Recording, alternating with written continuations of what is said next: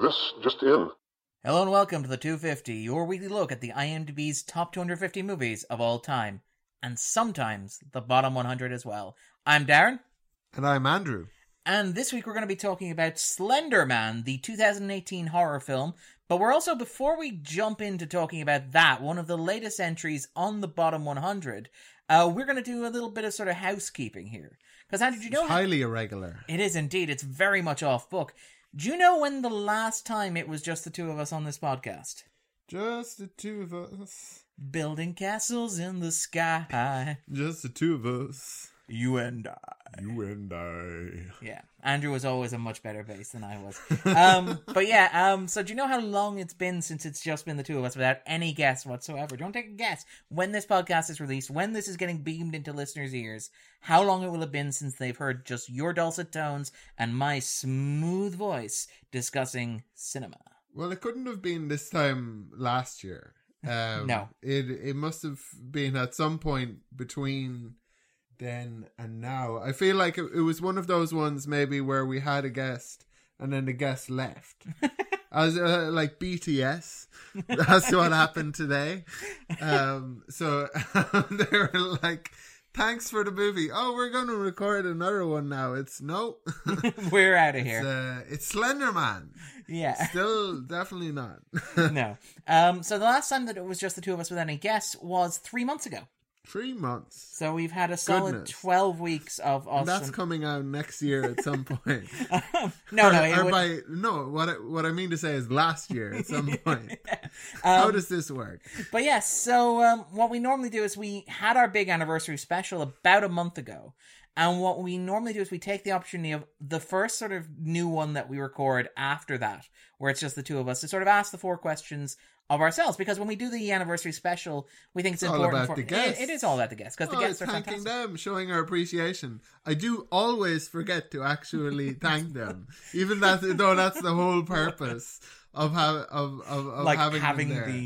the anniversary special. Is like, because it is like we joke on the podcast, but it's entirely true. Is that like the whole point of having guests on is that myself and Andrew should be the least interesting people in the room. So when we have a room full of them, we like to sort of give it over to them. And it's not difficult. No, it's really not difficult from our point of view. More interesting than us. Yeah. But yes, so when we ask the 4 questions and we sort of jumpstart that discussion, we don't really answer them ourselves. So we take the opportunity when we're, recording by ourselves, all by ourselves, because apparently it's that kind of podcast. We ask those questions of ourselves. Young, I never needed anyone. Making love was just for fun, Andrew.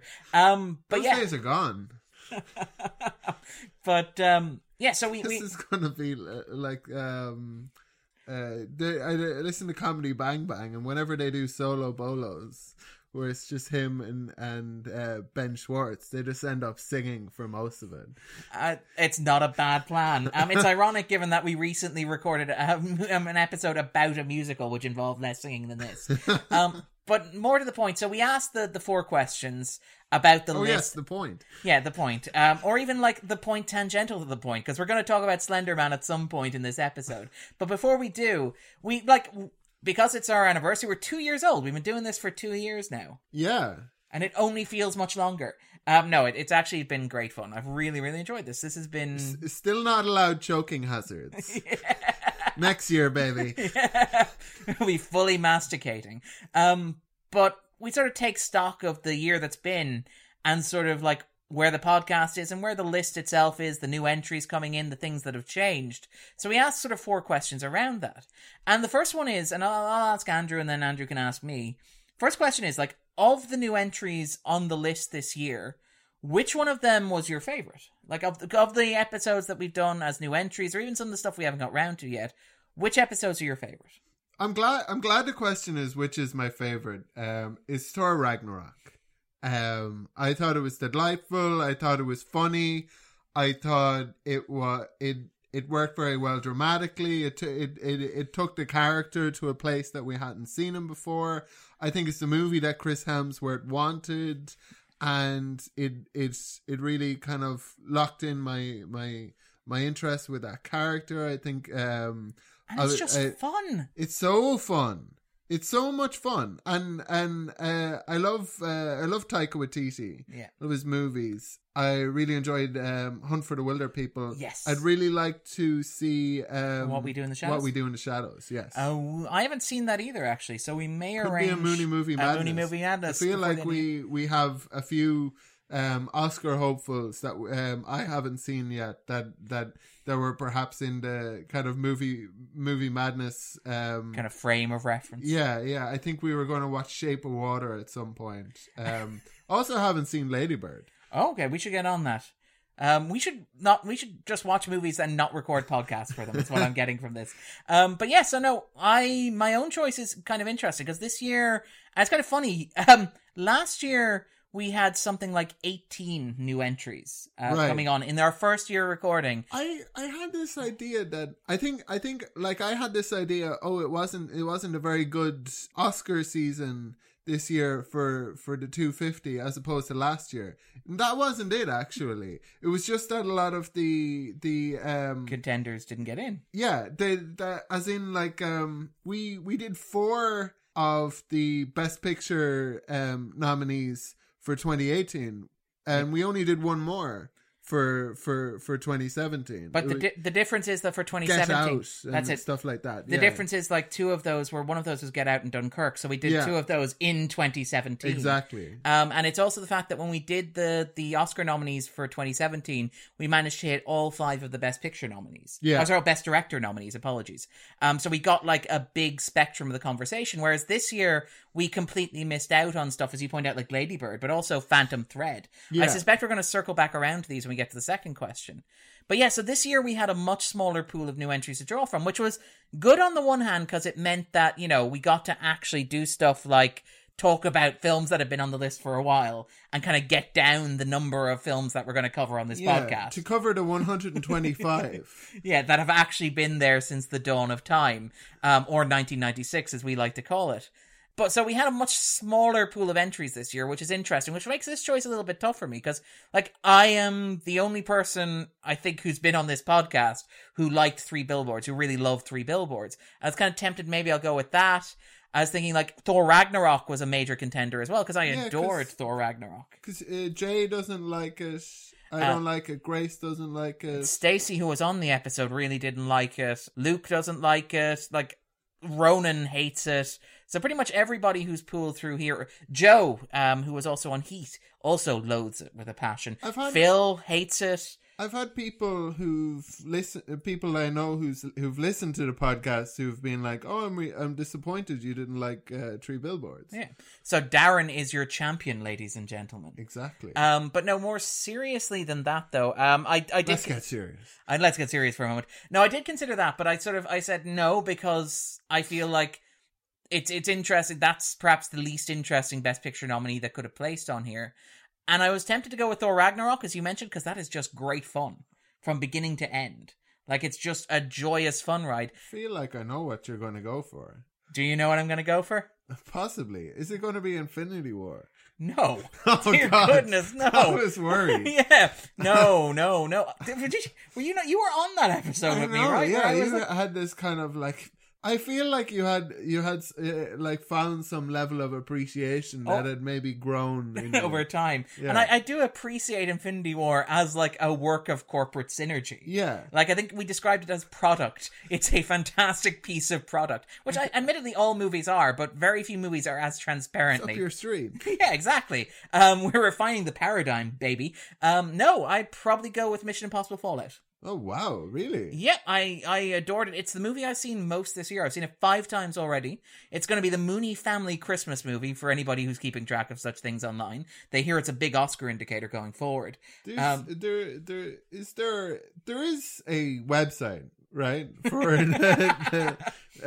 to keep track of all of these things as they happen. It may be my own website, but my Twitter feed basically is where this happens.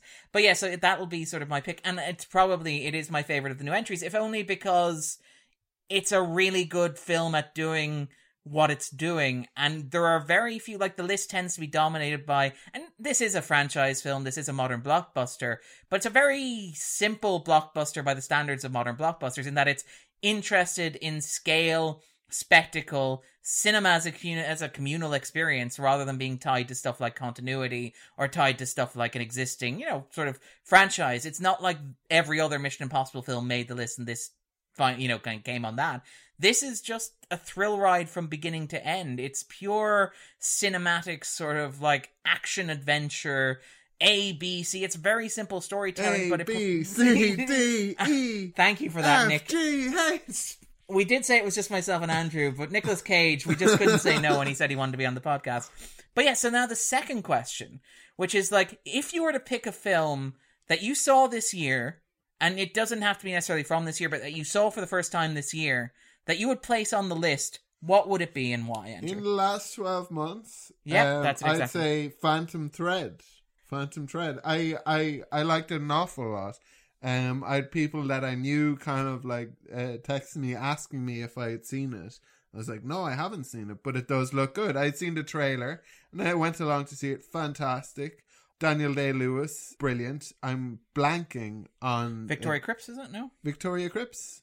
Yes? Do we have to go to the fact machine? We go to the fact machine and check? To the fact machine! This is my favourite. Don't even know that. In fairness, I have not seen it 5 times. And we're back from the fact machine. And it's Vicky Cripps. So yeah, I thought she was fantastic in it. I really enjoyed the kind of weird honesty of that relationship, and I thought the music was fantastic. Obviously, the costume. I just really enjoyed kind of being in that sort of world a bit, even though it was like it kind of had a dark edge. Oh yeah, but I really loved it. Yeah, it was great. It should be noted that, like, this is the thing, Phantom Thread, when we asked our guests, was one of those always a bridesmaids, never a bride answers to this question. Yeah. Because I think Carl wanted to give it some love. Yeah, Carl was like, I want to say Phantom Thread, but I'm going with Game Night. And Charlene was like, I want to say Phantom Thread, but I'm going with Mandy. So I'm glad that Phantom Thread finally got its moment in the sun. Yes. And if I were to pick one, I would probably go with Sorry to Bother You, which is the Boots Riley film that was released. It's been sort of... I think it's just about being released now, isn't it? In the UK and Ireland? In the UK, I saw posters for it. Yeah, in the UK and Ireland, it'll be out in December, but it's been out in the States since, like, June, July. It's one of those films that had a very staggered release. Boots Riley famously had difficulty getting international distribution for it, which is a shame, because it's a really good film. It's playful. And I actually reckon you'd quite like it. It's very much like a Paul Verhoeven style social satire. Oh. In that it's this very broad comedy about capitalism. We talked a bit on the podcast before about like, how they don't make those movies. Yeah. I guess when they do make those movies, they don't get distributed. Yeah. It's like, I hope it's 12s. So everybody can go see it. Yeah, no, this is an R-rated film. Good. And it's not enough of those. Bonkers. It is completely bonkers. I have seen it twice now. I'm still not entirely sure what I make of a certain last act development, but it's completely off the wall, and I love it, and it's crazy, and it's all over the shop, and it's got these big ideas and this sort of like wonderful, like metaphorical sort of exploration of like capitalism and human labor and how that works and how it ties into all sorts of other things, amplified up 100 through the prism of comedy with like voices from Patton Oswalt and David Cross dubbed over people like Lakeith Stanfield and Donald Glover. It's demented, insane, and kind of ingenious. I really, really adored it, and I would absolutely love for it to have made the list. It didn't, unfortunately. It is perhaps a bit odd. We talked about how RoboCop, barring that like one time it was in and at number one for I think a matter of minutes. Yes. Outside that one incident, like Verhoeven hasn't got a lot of love on the 250, and these sorts of broad, like confrontational, aggressively weird movies don't generally get to do that, even though they're sort of otherwise right in this wheelhouse. It's very poppy, it's very energetic, it's very goofy, it's very like, The problem with Verhoeven is that people can't decide between RoboCop, Total Recall, and Showgirls. Yeah, those are the big three. Which one do they want to kind of, and it just split push. The vote. Yeah, that's it exactly. So then I guess the question then is we're going to talk about the bottom 100, which changed a great deal. Massive sort of update around about June-ish where they completely changed it to make it films that people have seen. And it's fascinating because since they did that, we've had a lot more interest in people talking about terrible movies on the podcast. Yeah. Like I think as as a subset of our podcast, I think there are less people want to listen to the ones about terrible movies, but we're still going to do it because more people want to talk about them. Yeah. Well, also it helps. Yeah, there are a lot of guests want to come on and shout into the void. Yeah, and howl against the wilderness, and talk about how great The Room is. And yeah, The Room is. I'm half tempted to suggest The Room should be like our 3rd anniversary episode. We just have like an entire panel of people in a pub talking about The Room. Yeah. Because it feels like it'll be unfair to some of our guests otherwise. But yeah, so they don't have to have their opinions in their pockets.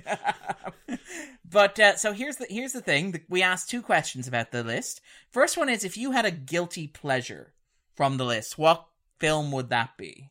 Well, I like looking through the list. I thought, like, as a child, it would definitely be Barbed Wire, because Pamela Anderson was in it. Like, it was a very obvious kind of like sex symbol for a boy growing up in the 1990s. That's actually, in hindsight, doesn't like, surprise me that this was like Andrew's immediate. Yeah. Not at all. It's like tits, the film. Very on-brand. Like, it's a remake of Casablanca, as Carl pointed out. But that, wow. Yeah, and it's got boobs in it. Yeah. What's not to love here? And I mean, obviously, I thought about giving kind of a special mention to Barbed Wire and saying, but of course it's The Room. But probably fair to give a special mention to The Room and let it be Barbed Wire. Let it be Barbed Wire, yeah. Because who else is going to admit to that? Carl did, I think, or Tony. Oh, excellent! It was either Carl or Tony's pick for their sort of like most enjoyable pleasure on the bottom 100. They did argue it was a remake of Casablanca and therefore should be considered on those terms. That's why I think it should be in this one. In terms of my own guilty pleasure, Street Fighter. Easy. There was not even anything close. And Andrew's like, yeah, there are certain episodes of the podcast, and you're about to listen to one, where one of the 2 co-hosts is more pushing for that episode to happen than the other one. And it may be the case with this episode you're about to listen to, and it will certainly be the case with Street Fighter. I have spent the past... Well, I wanted to watch Street Fighter. We had an opportunity recently. We did. With some of our guests, our frequent guests. And it would have been a nice themed evening as well. Yeah, actually. Should we go? Should we tell the listeners? I feel like we could tease them, and because I feel like that opportunity may come up again sometime soon. It might. But we had a fight night. We did have a fight night, and felt like Street Fighter would have been great for that. But Street Fighter, I mean, Luke picked it on the podcast, and you should go back and listen to it because he makes an argument that's very similar to the argument that I'm going to make, which is that it's Raul Julia having the time of his life and connecting with his kids, having been diagnosed with cancer, wanting to A, earn a massive paycheck to provide for them, B, take a role where his research would consist of playing video games with his kids, like in his last couple of months on Earth, which is astounding. Brilliant. And C, that's lovely. Taking the role... Like, I don't want to say entirely seriously, because he's well aware of what he's doing, but treating it with more respect than a lot of the other performers in the film treat their roles, in that he's clearly looked at the film, figured out exactly what it is, and knows where to pitch his performance. Like, the film itself is... I have a lot of fun with Street Fighter, despite the whole Jean-Claude Van Damme as an American hero named Guile. Despite the fact that he's leading UN troops and could just be from Belgium. Why can't he just be from Belgium? Because Guile isn't from Belgium. Continuity, people. Yeah, and Jean-Claude Van Damme frequently doesn't play Belgians. He frequently plays... Frenchmen.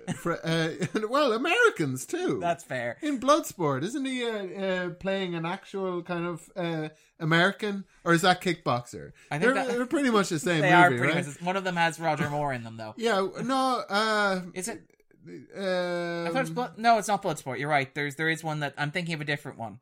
I am thinking of it. You're thinking of The Quest. Yes, I am thinking of The Quest. Sorry, I got my jump Which is also the same movie. Almost as if there were a template for these. Where he plays an actual real life Guile. I think he was some sort of he's one of these Walter Mitty characters. Oh, who just sort of wandered the world and sort of pursued his dream. Yeah, there's like all of these stories about like his martial arts record and his record in the army, which is and then there's a kind of like a controversy over How to what accurate extent. they Yeah. Because at the end of the movie, it shows you that like the character Jean-Claude Van Damme played went on to have an undefeated record of 756 kickboxing fights. And it's like, yeah, I mean, maybe that's not like the unbelievable thing about that is not that somebody could have 756 kind of undefeated in kickboxing, because there's those Thai kickboxers do lots of kickboxing, like they do go up to like into the hundreds. But yeah, anyway, sorry. It would probably be one of them. But yeah, so Street Fighter is that Raul Julia movie, and it's also a Jean-Claude Van Damme martial arts movie. What's not to love here, people? And it's a terrible 90s video game movie. And going relating to barbed wire, but to another piece of anatomy, it's where Jean-Claude Van Damme taught Kylie Minogue how to get the perfect butt, how to crack a walnut, quite literally. So they were having an affair. Yes, although to be fair, in his interviews, and Jean-Claude Van Damme's interviews are amazing. We should probably talk about this more when we actually get to the... I love that we're turning this into the Street Fighter episode. But Jean-Claude Van Damme's interviews are amazing. There's a wonderful one he did with The Guardian, where he's talking about how, you have to be quick enough so that death can't catch you. And that sort of stuff. And also how, like, you need to turn your palms. So if you put your arms straight and you turn your palms outwards, it helps with the flow of your blood. Try it there in front of you, he says to the interviewer, and all that sort of stuff. But there's also, like, the interview where he's asked about what he was doing with Kylie. That stuff's not that bogus. Like, I don't know. I've tried some of that kind of new agey kind of things, and you genuinely do get that kind of like sense from doing things that it's doing something. I mean, whether that means it's not bogus or not is another question. But yeah, I wouldn't dismiss it outright. But there's a Van Damme interview. Aside from homeopathy, that's bogus. Sorry, go on ahead. There's a Van Damme interview where he's asked about whether or not he was sleeping with Kylie Minogue while they were making Street Fighter. And his response is, I did show her my Thailand. And you're like, that's kind of both sleazy and classy at the same time. I don't know how it is, but well played, Jean-Claude Van Damme. Yeah. Well played. Apparently he was doing his exercises and he was like lying flat on his back and then lifting everything but his butt off the ground using his butt. So like a full press up with his butt. So think about that next time you watch the spinning around video. Yeah, that's where that came from. Thank you, Jean-Claude Van Damme. And then finally, the final question, which is if you had to pick a film on the bottom 100 that you think doesn't deserve to be there, what would you pick and why? Well, I don't know if I'd say it doesn't deserve to be there, but I would say like one that I genuinely like, not Super Mario Brothers, because it's just too far from being good. I like that. I like that you're like, it's not bad. I'm not saying it's bad. It would mean a lot to me because it's Super Mario Brothers, and also it's crazy, and it's good to have like crazy movies. Yeah. But just because RoboCop 3 has RoboCop in it, and there's also some great stuff. There's samurais, robot samurais with katanas. There's lots of Japanese corporate fear. That's we talked about this in the podcast actually. We're talking about stuff like Die Hard, I think it was. Yeah. Where you had that 80s fear about like Japan sort of coming over and taking over America that you see a lot of in the work of Frank Miller. Frank Miller wrote RoboCop 2, right? Not 3. Yes, and I think Irvin Kershner directed it. Yeah. But yeah, I think it's director of sequels. Some of which are great. Some of which are less great. I don't know. I kind of like I'm like obviously RoboCop 3 is the worst of the trilogy and the best is obviously RoboCop. Yeah. It's not one of those ones where the sequel is better. But the Irvin Kershner RoboCop 2, I quite enjoyed that. It's very dark and very kind of like a grim and kind of nihilistic in a way that the first one isn't quite. So interesting. I haven't but, seen like, this in years. I would. all three are. I think they all have the whatchamacallit, the kind of interstitial kind of satires with advertisements and then news kind of segments as well. I think where the third one falls down in is having the character, the young girl who is kind of makes it kind of more of a kids movie. Did the second one have the kid as well? It had a kid, but he was effed up, and I thought that was a great performance in the second one. You'd know the actor from Star Trek Next Generation. Oh, he's one of those kids. Yeah, nice. But I think what's his face?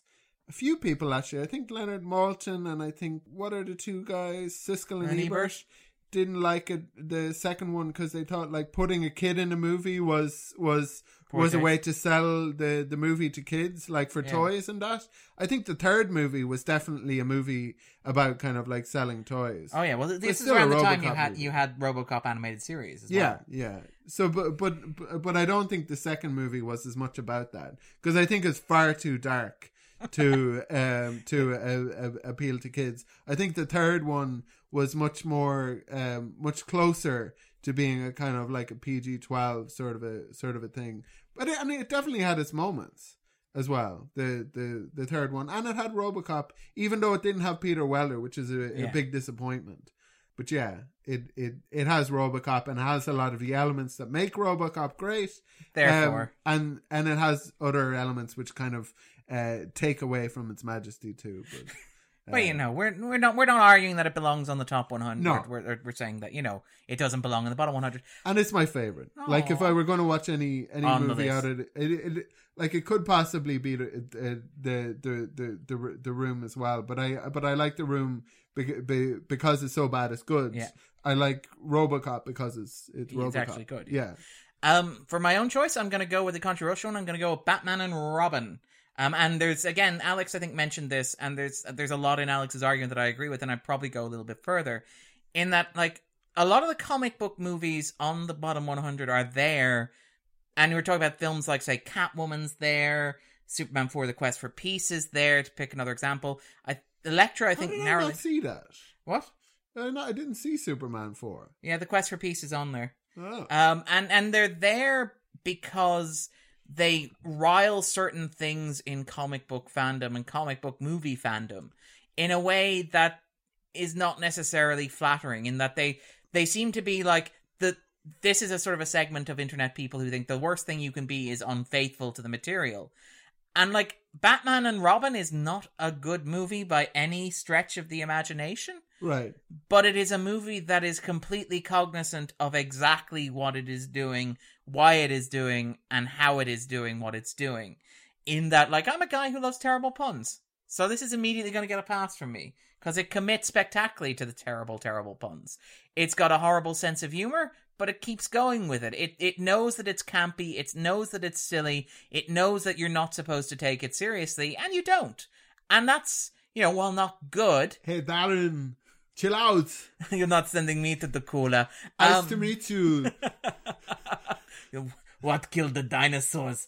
The Ice Age. That's not true, and B, not wordplay. It had a big impact on Arnold Schwarzenegger's thinking about climate change. It did. It made a massive impact, and I think he's a Republican who believes in climate change, and we can credit all that to Batman and Robin. Yeah. But here's the thing: I don't even think, like, if you had to put a movie starring Batman on the bottom 100, it should be. You think it should be Batman Forever? That would be one of them. Yes, I would suggest it should be Batman Forever, or it should be Justice League. And those are not going to make the list. Justice League looks terrible. Justice League is one of the worst movies I have ever seen. I wouldn't want it on the bottom 100 because then we'd have to watch it. Yeah. Sorry, Graham. But it is. Hey, Justice... Graham. Like, I'm not sorry. We watched Batman versus Superman and Man of Steel because of how much we like it. Yeah. But yeah, no, I would put, I would say it's more important, if you're recognizing bad comic book movies, that you acknowledge that Batman Forever is bad despite the fact that it tries to be serious, or that you acknowledge that Justice League is bad. It tries to be serious? Batman Forever. Yeah, Batman Forever. Oh, sorry. I thought you were saying Batman versus Justice League. Batman and Robin. Oh, no. Batman and Robin doesn't try to be serious. And that's why I think people hate it so much. Is because it's aware of how campy it is.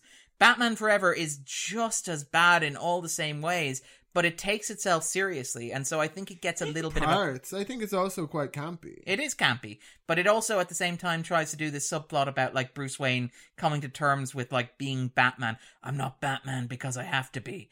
I'm Batman because I choose to be. And all this sort of pretentious-y, nonsense-y stuff, which works quite well if you take it seriously and do it well like you do in the Nolan films, or even like Burton kind of does a little bit, or the animated series does. Burton movies are also quite kind of silly in a way that the Nolan ones aren't. Yeah. But they're also very serious, and there's a lot of pathos in them. And I think Batman Forever doesn't pull that. So I think it's possible to do that. Maybe not as much in the Schumacher ones. Yeah, that's it exactly. I think Forever... They veer more, and I think they want to get to like the Batman and Robin. But I think I preferred Batman Forever because I didn't want it to go to Batman and Robin.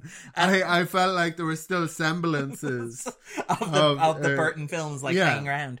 Whereas I like Batman and Robin because it knows... I don't like it, but I respect it because it knows what it is. Because it made the Nolan movies possible. It did indeed. This is a deterministic approach to filmmaking. It's Darren's like, this movie got us... Let's take it too far in one direction. So we have to counter-correct in the other. I like this. It's the teleological approach to movie making. It's like, Batman and Robin doesn't belong on the list because it got us Batman Begins, The Dark Knight, and The Dark Knight Rises. Yeah, thank you, Andrew. I think you just made my point. But yeah, so let's talk a little bit about the movie that we're actually here to talk about today, which is Slender Man, which is a new entry on the bottom 100. It came in... I feel like Justice League is going to be rehabilitated. Which is terrifying, in your eyes for you once you see that it necessitated a new kind of series of better movies. Yeah, that's what I'm hoping for. DC was just like, too crap? Yeah. Sorry. Let's try and make one less crap. Let's go ahead and make one that's not crap at all. And they're like, whoa, hey, Dave, you know what you're saying, right? But yeah, let's talk about Slender Man, because this is interesting, because I have been sort of pushing for this. This is one of the things where, like, Andrew feels like... I don't know why I agreed to it. I know, I feel almost guilty about this, because I just dragged you along for the ride. I'm so used to getting a text from you that suggests something, and me texting back to say, grand. Sure, why not? Yeah. Sure. Yeah. Cool. Like one word. Yeah. Where you've made like a lengthy argument as to why like this is important to do, and I've just been like, sure, fine, whatever. I'm busy doing stuff that isn't watching movies. Thank you very much.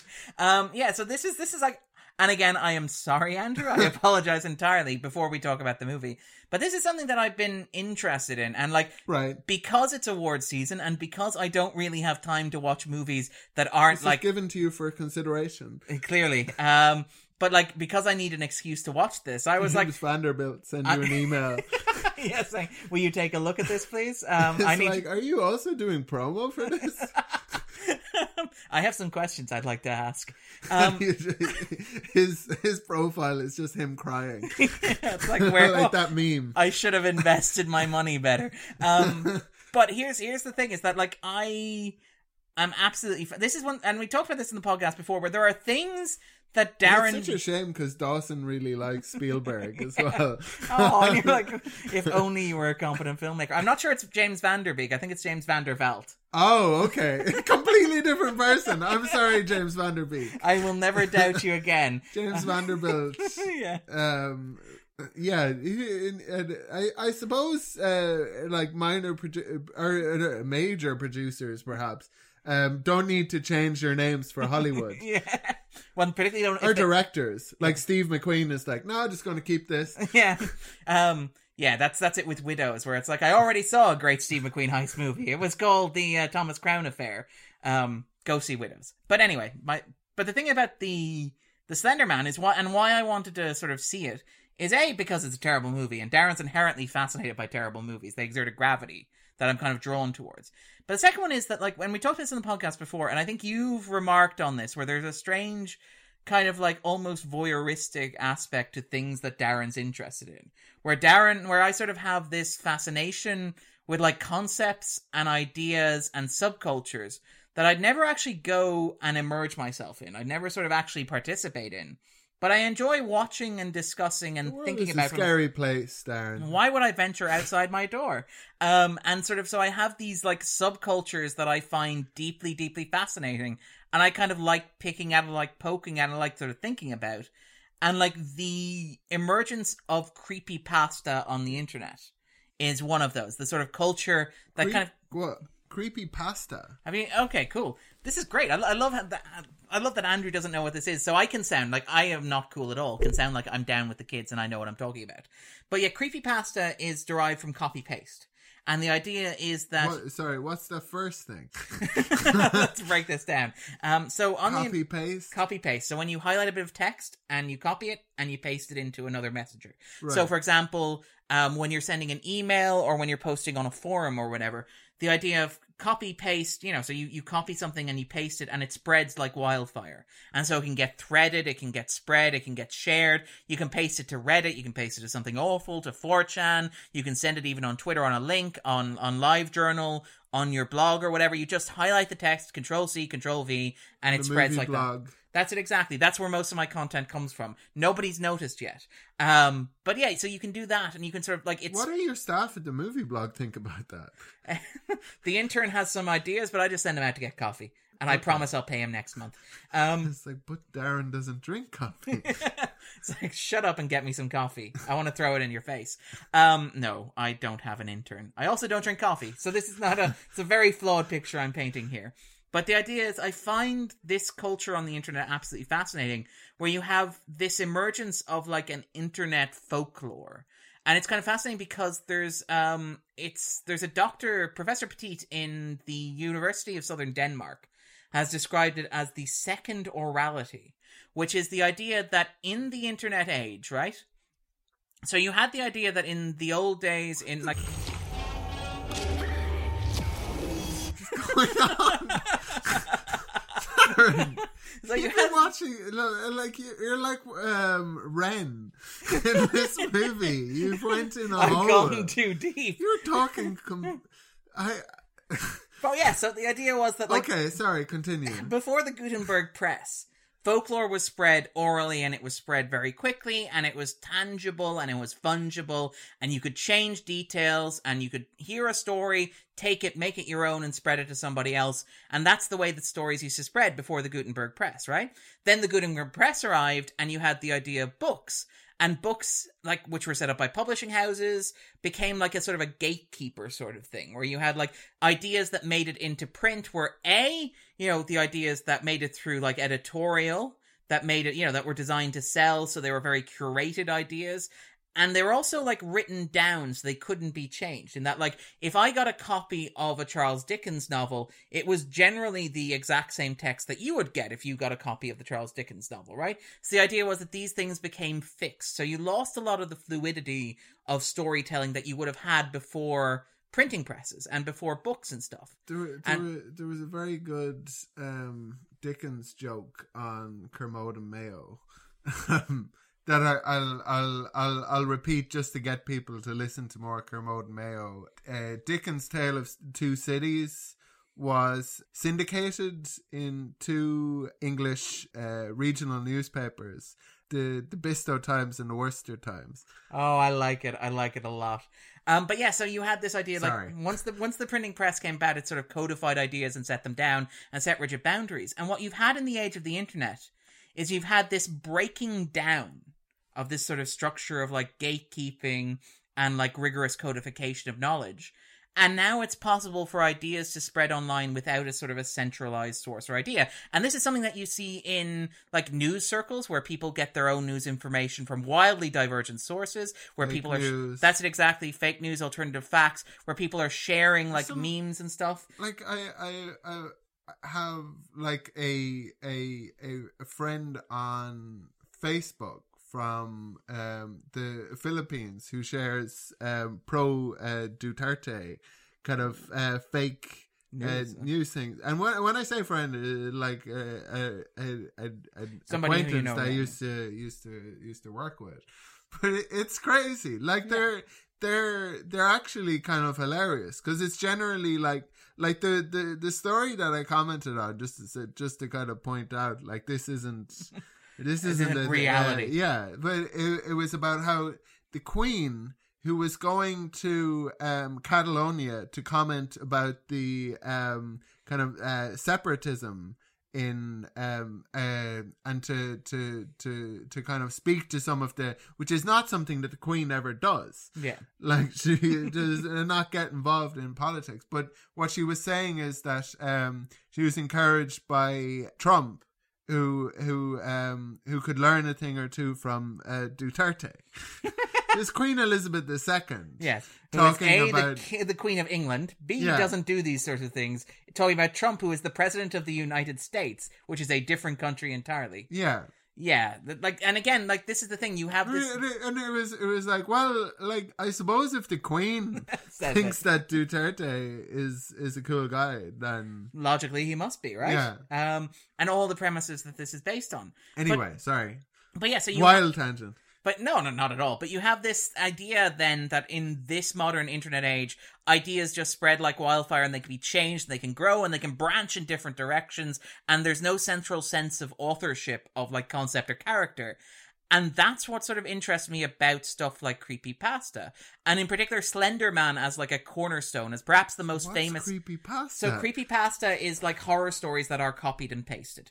So they spread by doing this sort of thing where they go from one form to another, where somebody finds something they like, they copy it, they paste it somewhere else, and maybe change a couple of words or add a couple of details. And so the story grows and evolves. And there's actually a number of interesting ones. There's ones about how, like, for example, the music in Lavender City in Pokemon was designed to drive children to suicide, which is a popular one that spread very well. There are stories from the US Wildlife Service where they're sort of copied and pasted about finding mysterious stairs in the middle of nowhere that don't go anywhere, and they get copied and spread and sort of shared. There's stuff like, it's a Candle Cove, which is this story about a children's entertainment show that people watched but were disturbed to discover didn't actually exist due to the Mandela effect. And that sort of spreads online as well. And there's all this sort of stuff that kind of, it's interesting because it's dynamic and it's changing and it's evolving and it's moving really, really quickly. And it was kind of like why I was drawn to watch Slender Man, having not watched Slender Man before, was because I was kind of interested in the weird collision of this sort of like internet folklore. You must imagine the internet is just like this. I feel I feel that people my age have a sense of like the internet being this weird place, and it's like, yeah, it can be. Yeah, and it is, but also like doesn't need to be. No, what I do now is I've got like 3 browsers, and they're very specific. Like one of them, it's all kind of college stuff.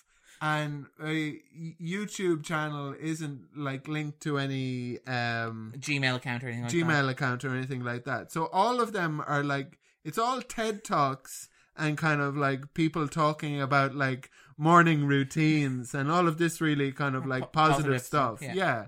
Whereas like on my second browser, which might be linked to my Google. But it'll like I might have watched something to do with like mixed martial arts, and maybe watch something to do with kind of like a comedian, but because of, I think especially because of like an interest in martial arts, it assumes what kind of like politics you have. Oh, you've talked about all this, that sort of thing. Yeah, alt-right. Andrew's alt-right browser. Yeah. And what's the third browser for, does Darren want to know? We'll leave that up to listeners to determine what the third browser's for. It's all incognito mode. It's all the research I do for the podcast, Darren. But yeah, no, I find this stuff like absolutely fascinating and interesting. So like when a Slender Man movie came out, when the concept was developed, I was kind of interested in watching it as like that 30 Rock sketch about like Steve Buscemi, where he shows up at school and he's like, "How now, fellow kids?"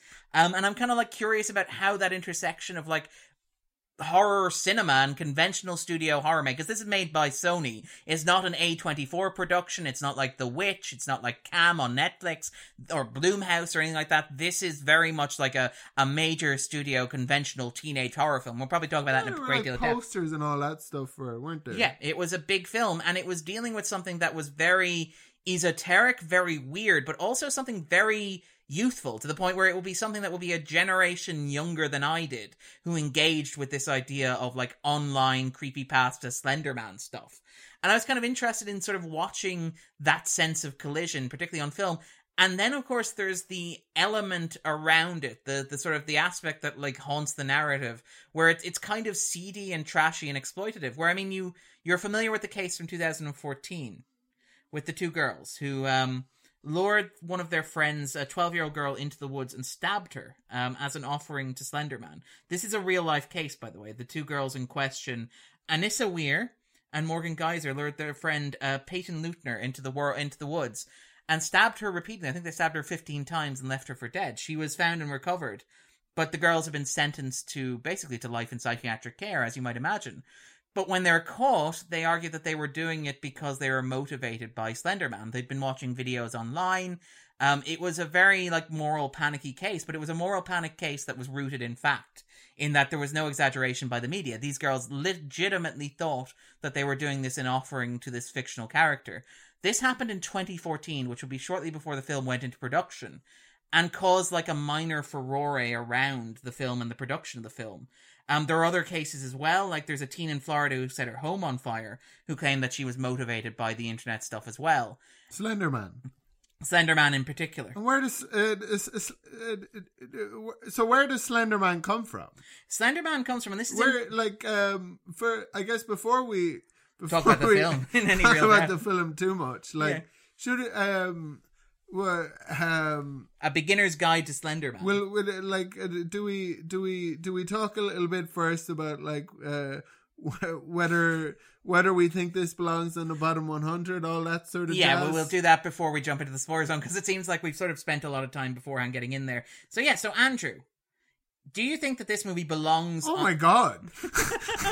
I suppose we had that whole thing about the tangents Andrew's had a lot of time. Yeah. Andrew's just looked at the time. So Andrew, you poor listeners, what have we done? Yeah. Andrew, do you think that Slender Man belongs on the list of the bottom 100 movies ever made? No, I'm kind of having a difficult time getting a hold on kind of why movies are on the bottom 100. We watched Open House, which I guess is similar in some ways to this. And it's also similar placement as well. This is 57, that's 55. Yeah. So similarly, I thought like parts of Open House, I think a lot of this movie were quite good, I thought. Like it's quite atmospheric, particularly in its opening stages. But it does have serious problems. Well, it's just it's not very good. Yes. So, but it's not like terrible. I just don't think it's just not effective at doing what I think it's supposed to be trying to do. Yeah. Which it's not that it's like abhorrent or anything. I mean, you could argue it's abhorrent given the context involving the case, the kind of the context, girls, but it's a movie.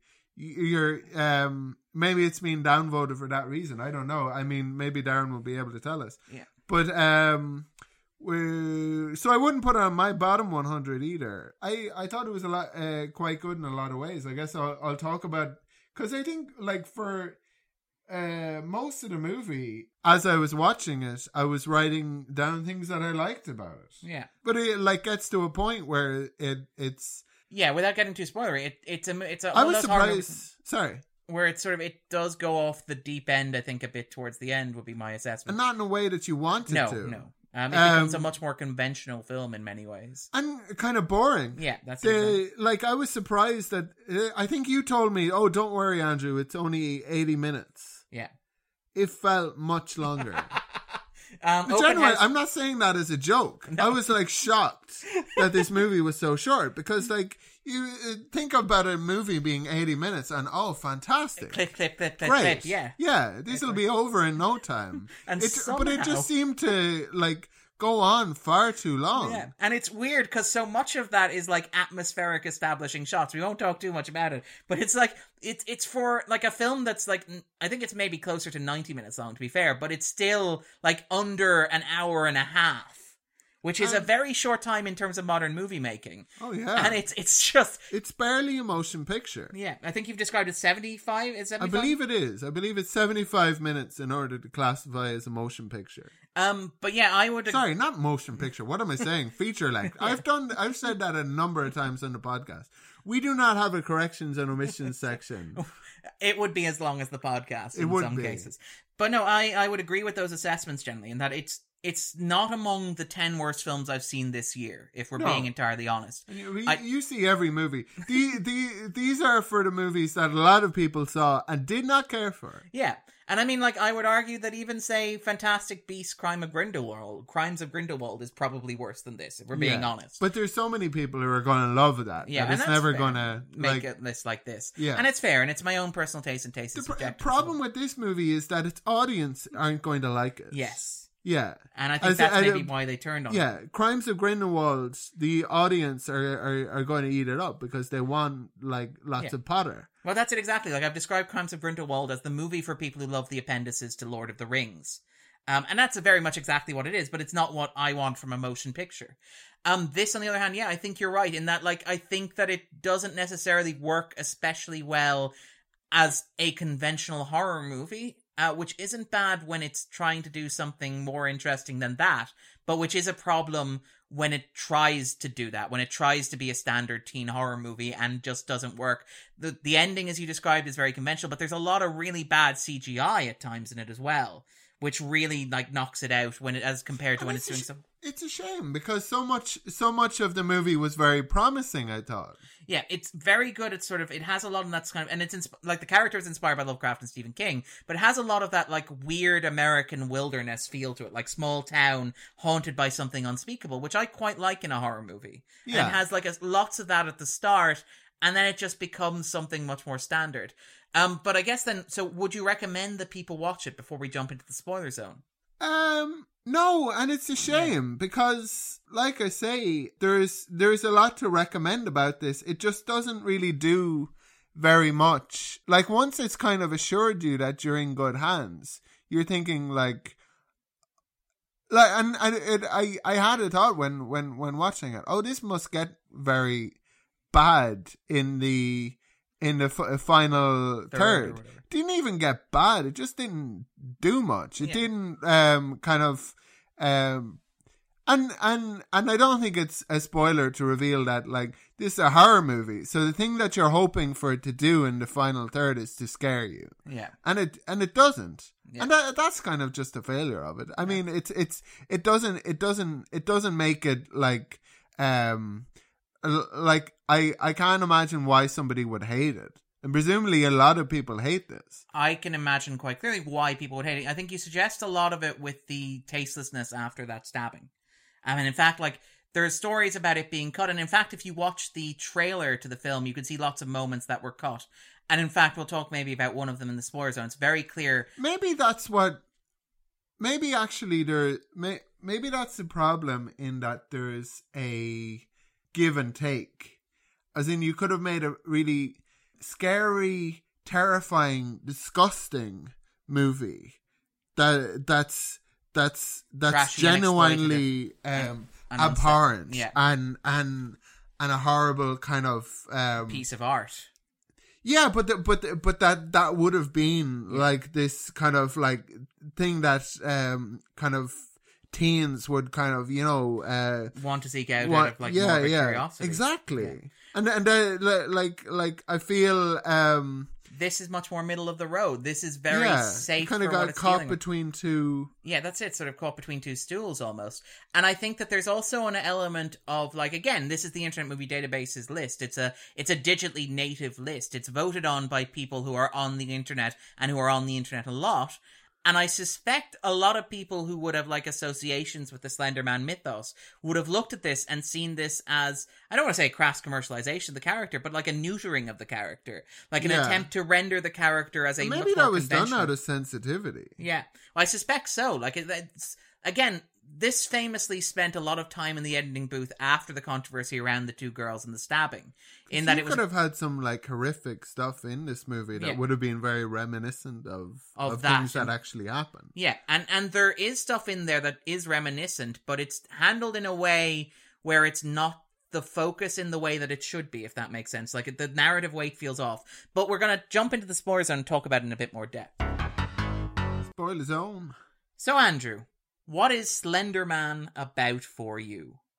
So was not familiar with Slender Man, and watching it seemed to be about stuff that I didn't get.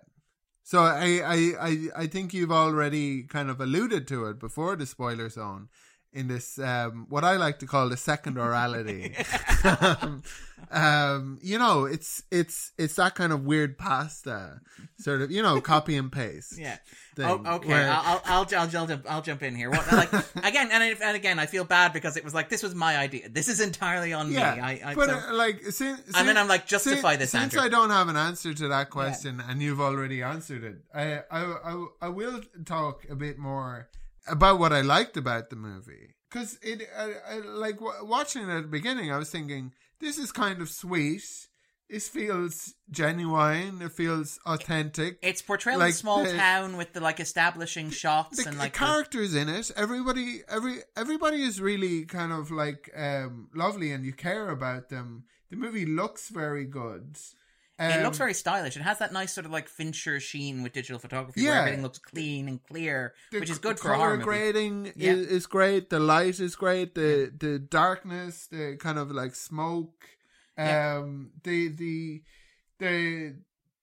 characters feel kind of believable and likable. Yeah, I thought, and then I it's just not very scary. Yeah. And yeah, that was kind of my main takeaway. So because which was the kind of disappointment really in that, but it's not such a great disappointment because it's not like they really kind of butchered it. It's just that they didn't make a strong choice, I guess, in one way or the other. Like this is perhaps the thing that's kind of interesting for me is that like. The Slender Man, the idea of the Slender Man is interesting, right? So just a little bit of history to provide Andrew with a sense of context. Oh, sorry. One other thing that I appreciated about it is having just watched Halloween, it didn't sexualize the teen girls.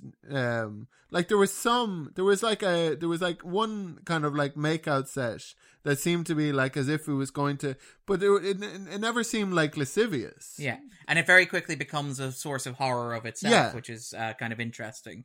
I did find it interesting that they called him like Abercrombie Tom, when surely you'd like call him like I don't know, is there not like a famous Tom design person that you could call him? What do you mean, Tom Ford? Yeah, or something like that. I suppose kids.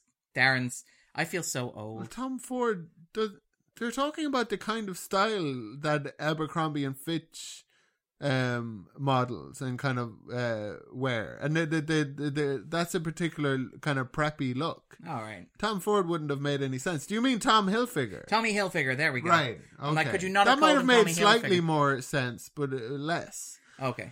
Fine. Still. Anyway, but yeah. So this is the interesting thing about this. You're angry that you weren't taken in to rewrite this. Yeah. I mean, come on.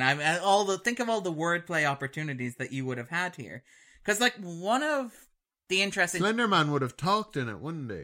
Oh, and he would have had, like, really great one-liners, like Arnold Schwarzenegger in, like, Batman and Robin. It would have been like, oh, this is tree exciting. I need to branch out more. People read your books, Darren, on your website and listen to your podcast. And somehow don't bring me in to rewrite Slender Man when it needs a rewrite. God damn it. Yeah, the movie was apparently so troubled that apparently the producers tried to sell it to another studio other than Sony in order to get it released because they felt like it was getting buried in the release cycle, and it kind of was.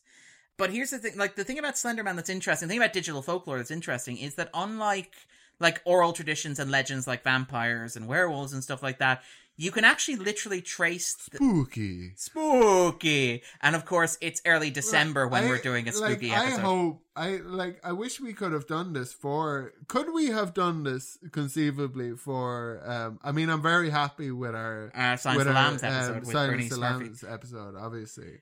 This would have been such a rubbish Halloween special. Actually, I'm half tempted next year to, and this is again, listeners, if you have any strong feelings about this, feel free to tweet at us and let us know. I am half tempted to do like a bunch of terrible horror movies off the bottom 100 next October and turn it into like the Human Centipede I think season. Like the Christmas episodes, the Halloween, which is coming in 2 weeks. The Halloween episodes are getting further and further from the brief. That's if we keep to the top 250, like next year will be 7, which I'm what convinced a terrible isn't world that would be. A horror movie, or certainly not a Halloween movie. This would have been more like a Halloween movie to you. Oh, totally. But one of the things that's interesting about like the idea of like digital folklore is that you can trace it back to a particular route. So you can actually go back and you can see where characters like Slender Man originated, and like Slender Man as a character was first created in 2009 on Something Awful. And it was literally it was a competition to edit some photos and make them creepy. And what a lot of people were doing, and you can find, I'll include some photos in the show notes, people were doing like ghost dinosaurs in the background of family photos and stuff like that.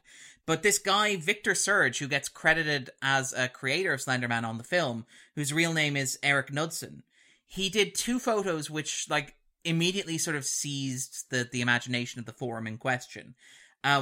And he captioned them as well. And this is like the origin of Slender Man can be traced down to like 100 words on Something Awful in 2009, saying, there's a picture of him leading children into the wilderness saying, "We didn't want to go. We didn't want to kill them.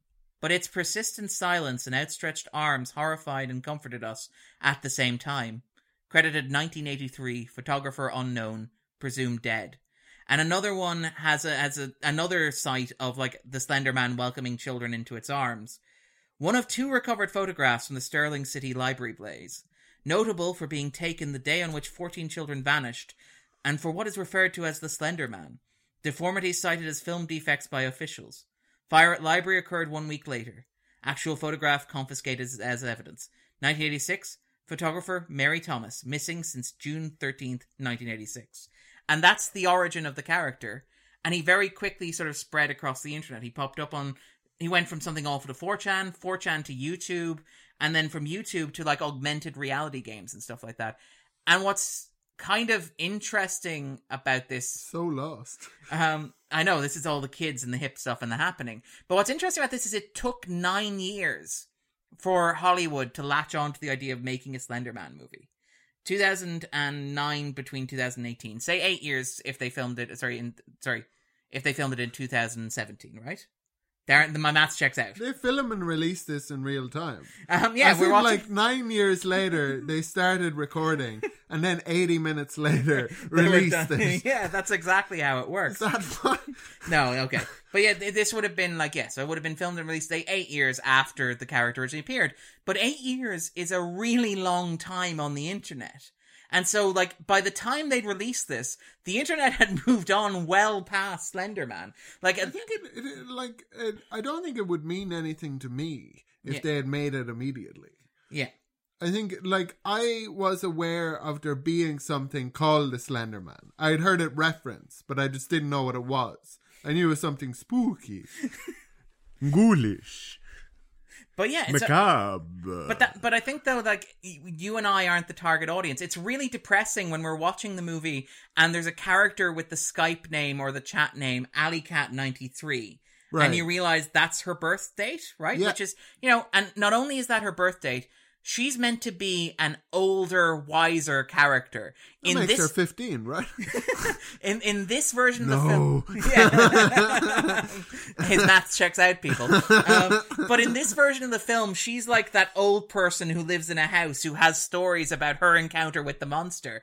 And I feel so old that in this version of the film, the wise old hand was born in 1993. Yeah. I feel so depressingly old. Yeah, the person in 1993 is the Murta to their rings. Yeah, that's getting too old for this. But here's the thing, though. Like, and the Slender Man, and again, there's a sense the internet has moved on too much. They've already, like, the internet has already started, like, memeing him and mocking him. He has two brothers called Trenderman, who wears, like, a cardigan sweater and just, like, hangs out at really cool spots and then disappears because he knows that they were cool before they were cool. And his older brother, Splenderman, who wears, like, a brightly coloured frock and dances with kids in a completely wholesome way. That he also has, like, since about 2017, there's slash fiction pairing him with Jeff the Killer. He has a My Little... Jeff the Killer? Jeff the Killer is another sort of mimetic character. There's a My Little Pony version. Bubble Girl. Yeah, there's like My Little Pony version of Slender Man as well. Like, the idea is that, like, Slender Man has gone from being like an internet urban legend to being an internet joke. And the film was so slow that it missed all of this. I mean, there's an excellent argument. I'm not surprised. Yeah. Because, like, trying to explain this crap yeah. to, like, a Hollywood executive. I was like, well, what else are we going to do? We're Sony. Yeah. We have to make a horror movie, right? We have to do something cheap. Shira Chess has argued that, like, this is the thing about the internet, and I find the internet absolutely fascinating as a concept. It moves so incredibly quickly and so incredibly fast, and everything just keeps moving and keeps changing, and you get so much information coming at you so quickly, and everything's taken up and changed and altered and rewritten and reworked and reinvented, like, at such a tremendous pace that it's impossible for anybody to keep up with it.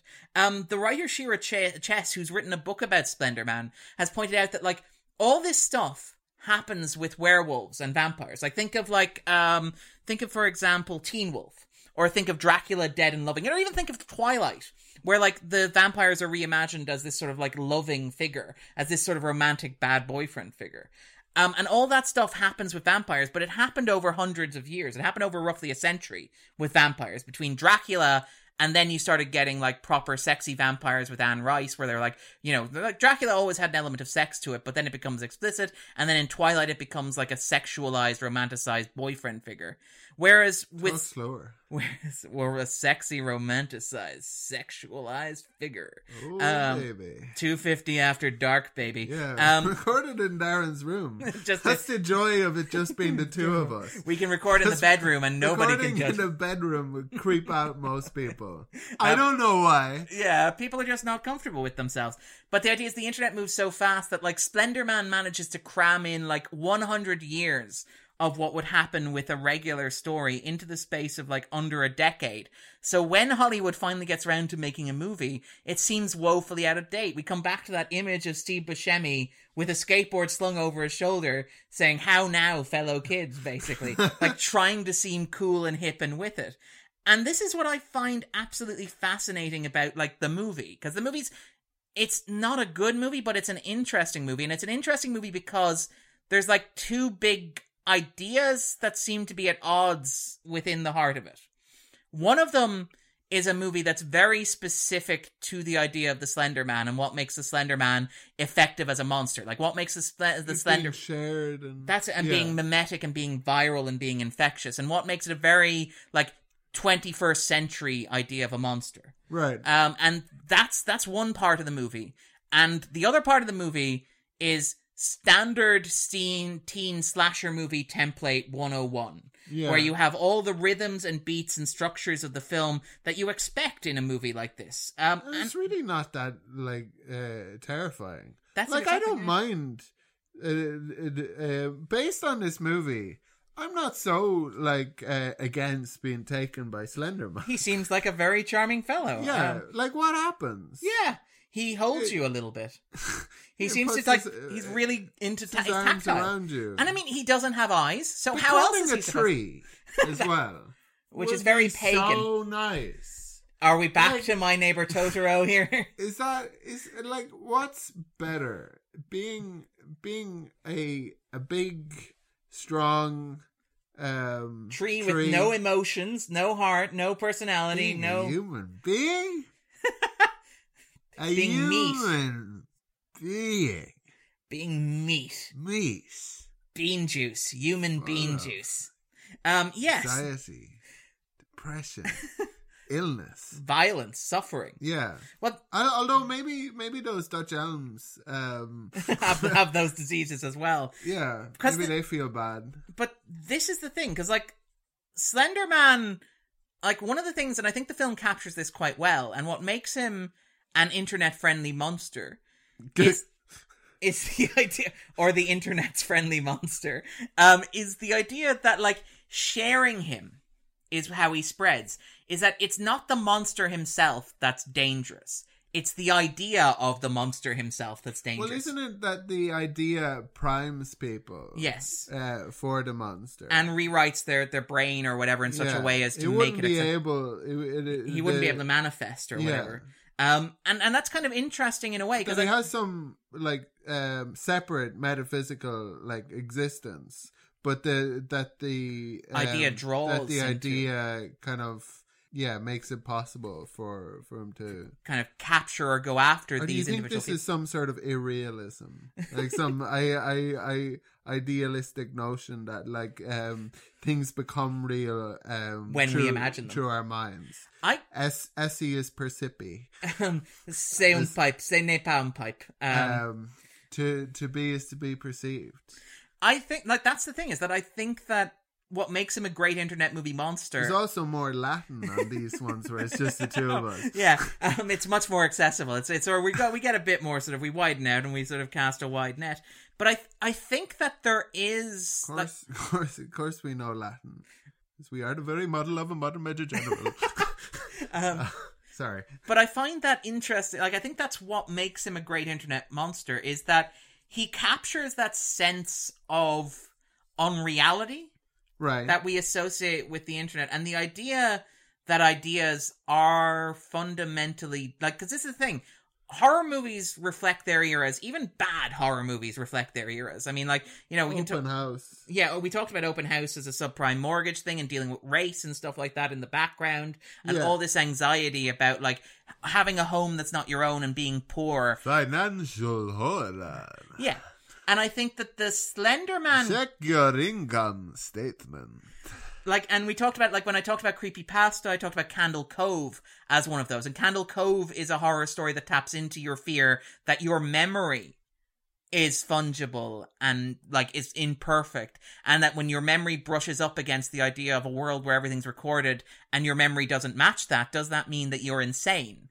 Which is a terrifying concept, because we all have things, it's the Mandela effect. We all have things that we remember happening that didn't actually happen. It's so satisfying when you realize that something you remember happening did happen. Yeah. You're like when the universe gives you kind of validation. It's like, oh, Sharky and George actually exist. Thank goodness. There's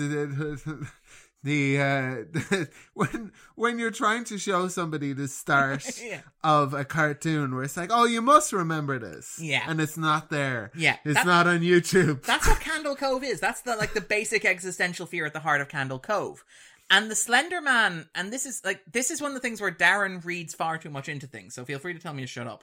But Slender Man taps into the idea that ideas themselves are dangerous and sort of viral and infectious, and they corrupt us, and that what goes on in our heads and what we put into our heads can warp us and change us and disfigure us. Now, this is obviously not a new idea. It's not even a new idea in horror. There's precedents in, for example, Lovecraft, where the idea of, like, becoming aware of things makes you insane, or Robert Chambers' like The King in Yellow, which was a book about a book that if you read it would drive you insane.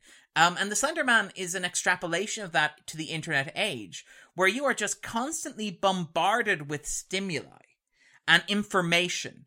And there's actually one of the parts of the movie that I really like is the bit where Ren goes down the rabbit hole and becomes Darren, where she's sort of browsing on the internet and she jumps like from one idea to another, like where she's following those hyperlinks. She's doing like the wiki wormhole effect, where it's like where she's going, where all of a sudden she's investigating Slender Man and she ends up on bioelectric signals and stuff like that, and how the disruption to those can mess with your mind. It's terrible when you've discovered the truth about something, or when you feel very close in your very close to the truth in your mind, or have a great sense of like clarity of purpose and vision, but you're actually having a psychotic episode. Yeah. It's terrible, because trying to explain to people how important this new tack that you've taken is, and how it's the real you, and how people need to understand. Yeah. It's difficult. It is. It's terrifying. And I mean, and like, I think that gets at a very basic fear of the internet age. And I mean, this is something that you and I have sort of talked about. I'm not sure it's something that we want to talk about too much on this particular podcast, but we are living in a world where, regardless of whether or not they are, and whether or not there are ways around it, there's an increased anxiety around the idea that ideas themselves are fundamentally dangerous. That the idea that, like... Which I'm kind of, I guess we have talked about it. I think we disagree about it. A bit. I mean, like, I don't think the ideas themselves are dangerous. I think normalizing the ideas in conversation is dangerous. But stuff like, we're talking about stuff about the spread of, like, right-wing extremism and stuff. The stuff that we talked about earlier, where people were sharing links to stories that are obviously untrue, but that spread like wildfire and sort of become validation and serve as, like, buttresses for ideas and beliefs that are if we're being frank, I would argue are dangerous and scary and terrifying. I think skepticism is healthy. Yeah. And I think that should be inculcated. I think it's possible when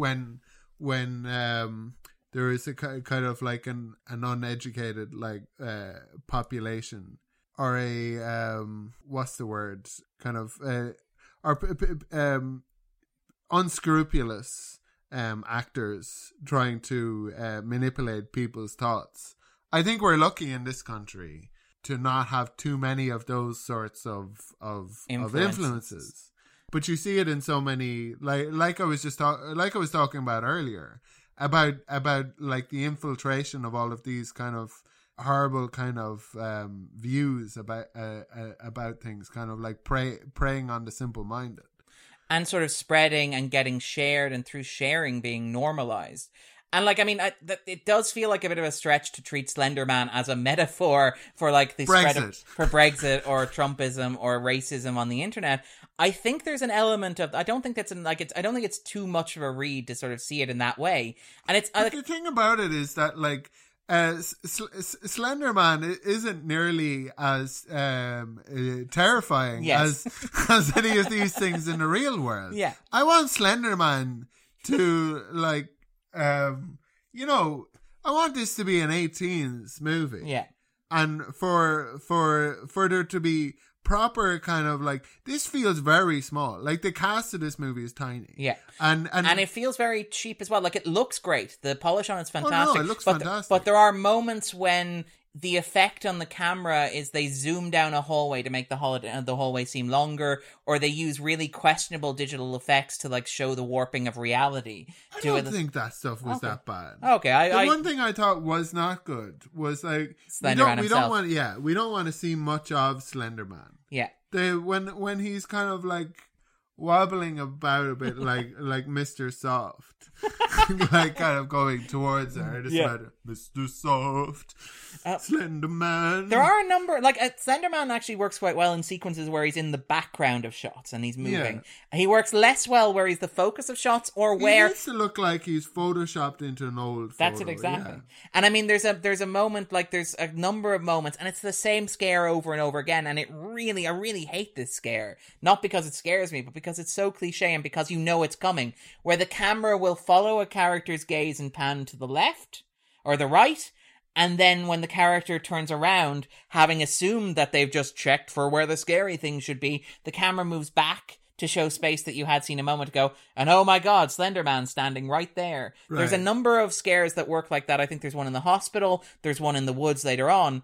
And it's just so cliche. Particularly if you've watched horror movies, you get used to the rhythm of them. It's like, as soon as the camera moves to explore the darkness at a certain space, you know that darkness will be empty. The camera will move back to something that you had seen a moment ago, and there'll be something there waiting. And that doesn't really work. And like, it feels like with a kind of like a Sony movie like this, I just imagine there must be kind of students or people experimenting in cinema who found ways of scaring people that haven't been done. Like maybe that's me being kind of like overly kind of hopeful. But you would just think that there must be somebody you can give this to. Yeah, because like there's new dimensions to this. They're using smartphones. They have this feature on it that's now available on all Sony smartphones. Which I love that, by the way. That there's a shot where it's like a selfie, but it's not. It's not the phone kind of taking a picture of you. It's Slender Man looking at you from a distance, as slowly he's getting closer. And it's, by the way, that it conceptually is a great scare, but it doesn't work in practice. It doesn't. And part of that is... Like, I wanted to kind of like pay off. It's like, what... I haven't seen anything like this before. Yeah. What is it going to kind of like conclude? And you'll have like a really clever thing where they're looking at them, and you kind of get a couple of shots where you can see them in the window from outside, but where they're going to be looking at the phone and on the phone looking at themselves. Yeah, and it never builds to a moment like that. Because there's a great thing about that, because either there's something scary is going to happen on the phone when they're not looking at the phone. Yeah. And then that's going to shock them, or vice versa. Yeah, that something will happen on the phone, something will happen in the real world while they're looking at the phone. Like, it's a device that seems designed to generate tension, but is used in a way that absolutely doesn't. So you should be looking at the phone and then look up and back. Yeah. Or and it would seem that, or looking at each other and then have something happen on the phone. It's just kind of ham-fisted, which is a shame, as I say, because just like a lot kind of seems to be done well in this movie. Yeah, and this is the thing, is that this is the tension I was talking about, because you have this wonderful idea of like Slender Man as an idea, as a monster, rather than as like a physical monster. And this is something that I love. Like, Doctor Who does it quite well. Stephen Moffat's Doctor Who comes back repeatedly, the idea of monsters that are actually ideas of monsters, which is very sort of, it's a very self-aware, very modern concept. It's the idea of, if you imagine a monster, is that monster therefore made real because he manifests in your mind? And does that make it as real as him actually existing? The answer is no. But still, it's a very effective dramatic premise. But you have, like, all this stuff that we talked about with the standard horror beats, but also, like, the way the story's told. There's a lot of interesting stuff early on with Slender, and I suspect this is something that may have been lost in the edit or in rewrites following the case with the two girls.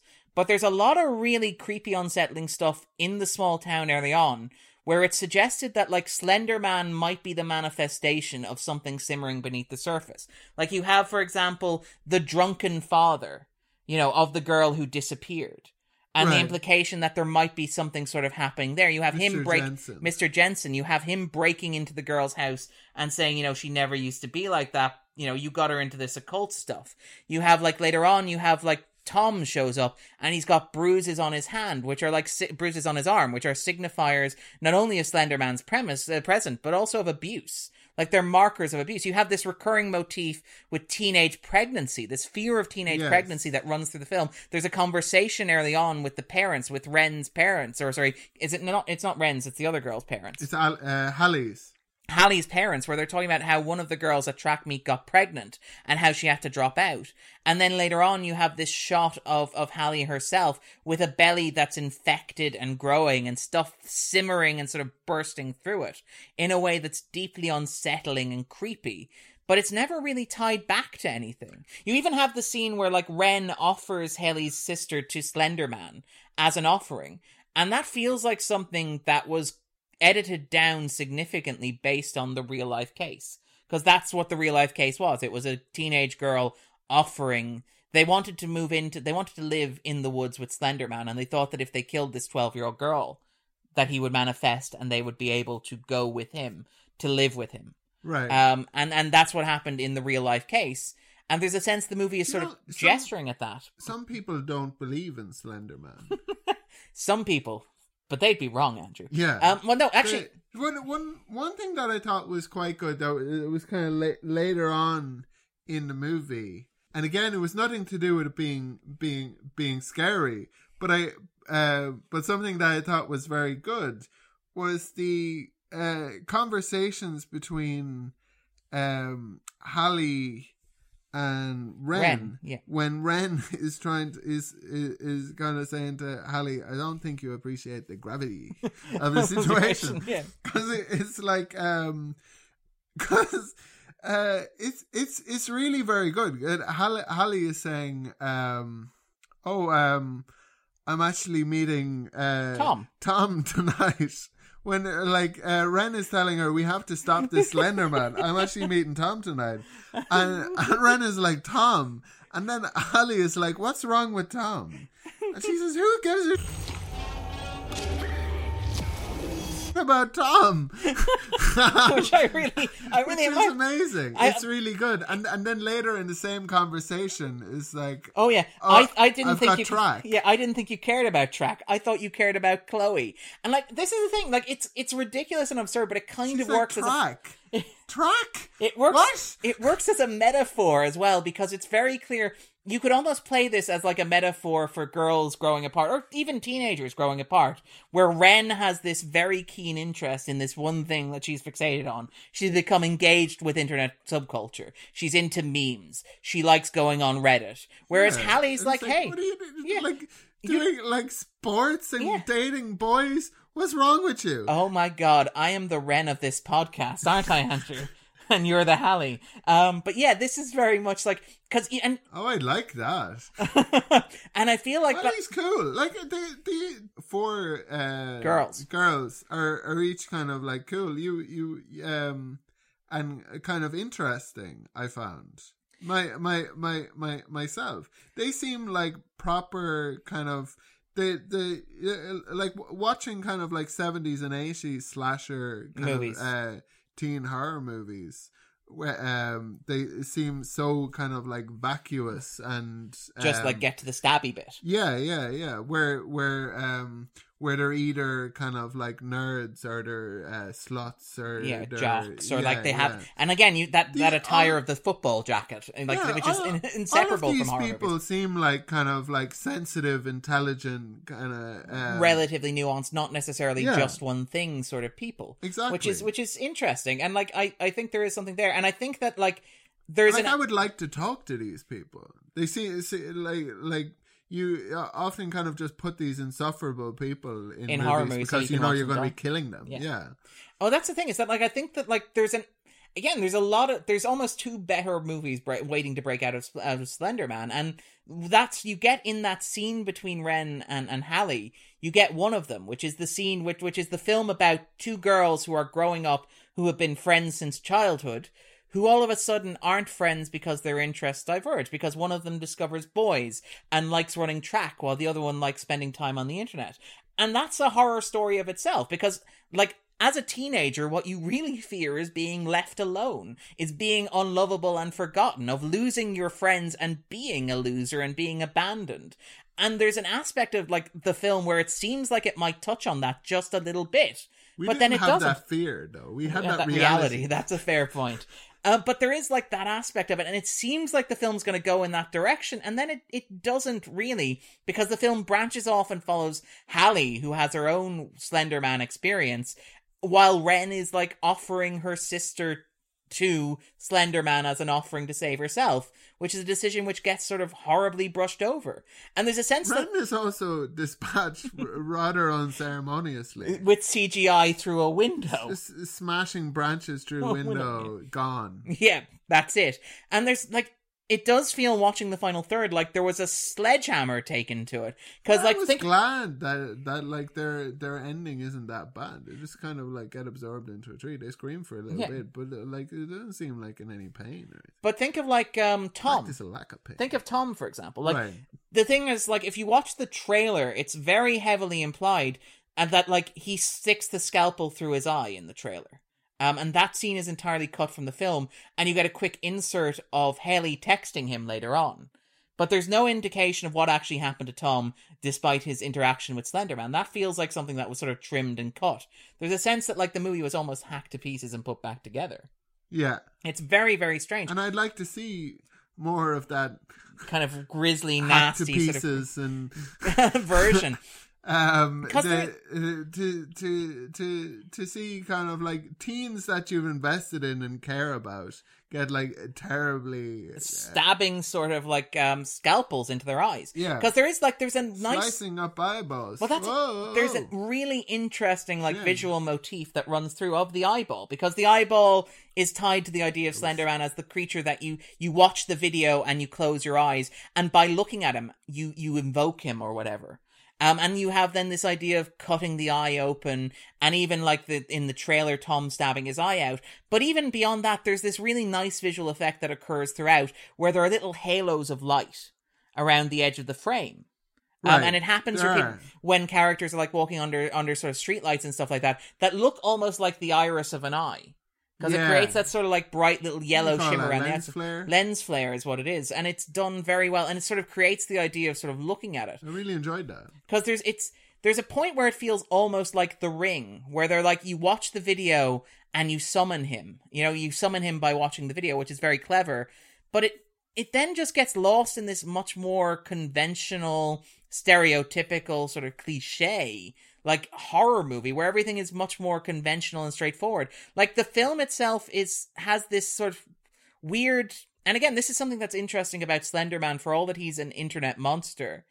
He's very anchored in ideas of American wilderness that don't necessarily really exist anymore. And they sort of allude to it in the film where Ren is talking about how their friends are going to end up as kids on milk cartons. Which is a very weird 80s idea. You don't really hear that many stories like that anymore because of the Amber Alerts and stuff like that. It feels like a very 80s fear that's sort of kind of filtered through that lens. But you even have things like the monster lurking in the forest at the edge of town, which is something that like gets at the idea. And again, this is Darren going off on a tangent, and I apologize for this. But I don't apologize for this. This is like the idea of America as a continent that is vast and wild and untamable. Sorry, I get very excited. That's very like, it can never be controlled and explored, and it has all these dark secrets in it waiting for the settlers to arrive. Forests. Yeah, that's it exactly. And like deserts that stretch. Think of like, for example, like Last House on the Left, or Wrong Turn, I can't or think like of it because you haven't seen it, or like any of those Wes Craven movies, The Hills of Eyes. But the idea of America as a continent that's filled with like monsters that are just waiting to be discovered. And it's really weird that Slender Man is at once like this sort of internet monster, in that he seems to like be summoned through cyberspace and through the idea of him. But he's also at the same time tied to the forests. And like you get that really great shot early on where they're walking through the cemetery, and it's really atmospheric because it's the girl just staring at the forest on the edge of the cemetery. And like almost being drawn into that wilderness. Right. Like ready to be swallowed and consumed by it. Like the opening shot of the Slender Man summoning video that they watch is this overhead shot. Something incongruous about the... But I suppose it might be that the old kind of like oral tradition used to kind of like spread these stories of Slender Man, and then he was gone for like hundreds of years, and it's like, screw you, Gutenberg. Yeah. And but like in the Middle Ages he diversified. He still had a 3-piece suit, with like a tie. What is going on? This is the thing. Why does he look like that? Well, there's a whole host. Daft. Do you want to hear a whole host of theories about what? Okay, fine. No, go ahead. Like one of the interesting arguments about Slender Man is that like while this movie and a lot of the Slender Man lore focuses on him luring children away, which is a very old school sort of anxiety or fear. There's also a sense in which he's a millennial monster, in that like a lot of the stuff that would have made him popular, like the YouTube series and the Something Awful stuff, had him targeting, and I love this, targeting unemployed 20-something men with college degrees. In that the entire premise of the Marble Hornets web series, which is like a cornerstone of like the Slender Man mythos, you can find it online, is that like this amateur film studies major who has no career opportunities happening for him afterwards decides to investigate a string of weird internet footage of this character and gets sucked into the world. It's been argued that like Slender Man embodies this idea of like an anonymous man who's out there, this sort of like corporate entity. And like Chess, who I talked about there, who wrote the book on Slenderman, she's argued that like his rise around the time of like in the immediate aftermath of the financial crisis and stuff like that is that he's this representative of like a suited upper class of like predatory, like hyper-capitalist sort of system that's just willing to exploit people and will target people who are vulnerable and who are just like this embodiment of like suit-wearing capitalism. I'm not convinced by that because there's absolutely nothing in the film that supports it. And I don't know if that's a problem with the film not reflecting the character or anything like that, but I can't figure out why he wears a suit beyond the fact suits are scary. And suits are associated with rich people, and rich people are scary. Yeah. It's apparently the leap that Jess is making. Tall, thin people are scary. And even tall, thin doctors who are just walking around, minding their business. Yeah. But yeah, there is something sort of like they're any person of freakish dimensions. It's an aberration. Jesus, Andrew. Wow, we're going all in on this. Andrew's sort of committing to this. What were we talking about? Dangerous ideas spreading online? But there is... I find it interesting that, like, Slenderman... Because, again, like, the guy who created him... We have to get closer to that... what's it called? Albacete kind of... average height of that we sent out into the cosmos, because otherwise aliens won't be able to recognize us. Exactly. But I do find something interesting in the idea that like Slenderman is like this weird like 90s, sorry, not 90s, but this old style of like American wilderness horror. You're taking all of the Darren Mooney bingo. Well, this is the thing, because I was thinking about this because I was talking to I'm not surprised that you were thinking about this. It's because I'm always thinking about this. Something to do with the 90s. Yeah. The vast expanse. American wilderness. American wilderness. Manifest destiny. Frontier psychiatry. But I was talking to Todd Quinn needs therapy. Frontier psychiatry. But I was talking to Todd Vanderwerf, who's a television critic who's written a book about the X-Files. And we were sort of discussing one of the things that's interesting about the show is that it, in theory, marked the end, or it seemed to think that it marked the end of the idea of a weird America. Like, it came out in the 90s, and in the 90s we assumed Mulder and Scully would just go to a small town, discover a secret in the small town, and either they'd defeat the secret or they'd force the secret to run away. Right. So, like, you'd have, like, think of, like, you haven't watched the show, but there are episodes like Home, which has, like, an inbred family that lives literally on the edge of town. Mulder and Scully arrive, discover it, and the family just disappears into the wild. You have, like, another episode like Detour where they're venturing off into the wilds of Florida, and they're finding, like, these creatures who've lived there for centuries. And at the end of the episode, those creatures have just run off, to hide because the world is expanding. And the world is expanding literally because you're building car parks and you're building shopping centers and strip malls. But it's also expanding because you're in the internet. The internet is like making these small towns accessible to people in a way that it wasn't before. Weird Florida lizard people are consumed in the opioids epidemic. Oh, that's very grim. Thank you for that, Andrew. Finally, like, people are paying attention to their plight. Yeah. But I do think that there's something interesting in the way that, like, Slenderman, and I don't think it works in the film, but I think the film sort of gestures at it. Slenderman allows for the idea of this old school American horror. Like, there's this really great moment where they go off into the wilderness, and they do this ritual to summon Slenderman. And the idea is that because they botch the ritual, because Chloe takes off her blindfold, she makes herself vulnerable to him, which is just a classic horror movie trope. The idea is you have to transgress in order to be punished by the monster. They talk about this in, like, have you seen Cabin in the Woods? No. Okay, Cabin in the Woods is great, but they have this whole section where the characters in a horror movie have to be given a chance to make things right or to not do a bad thing.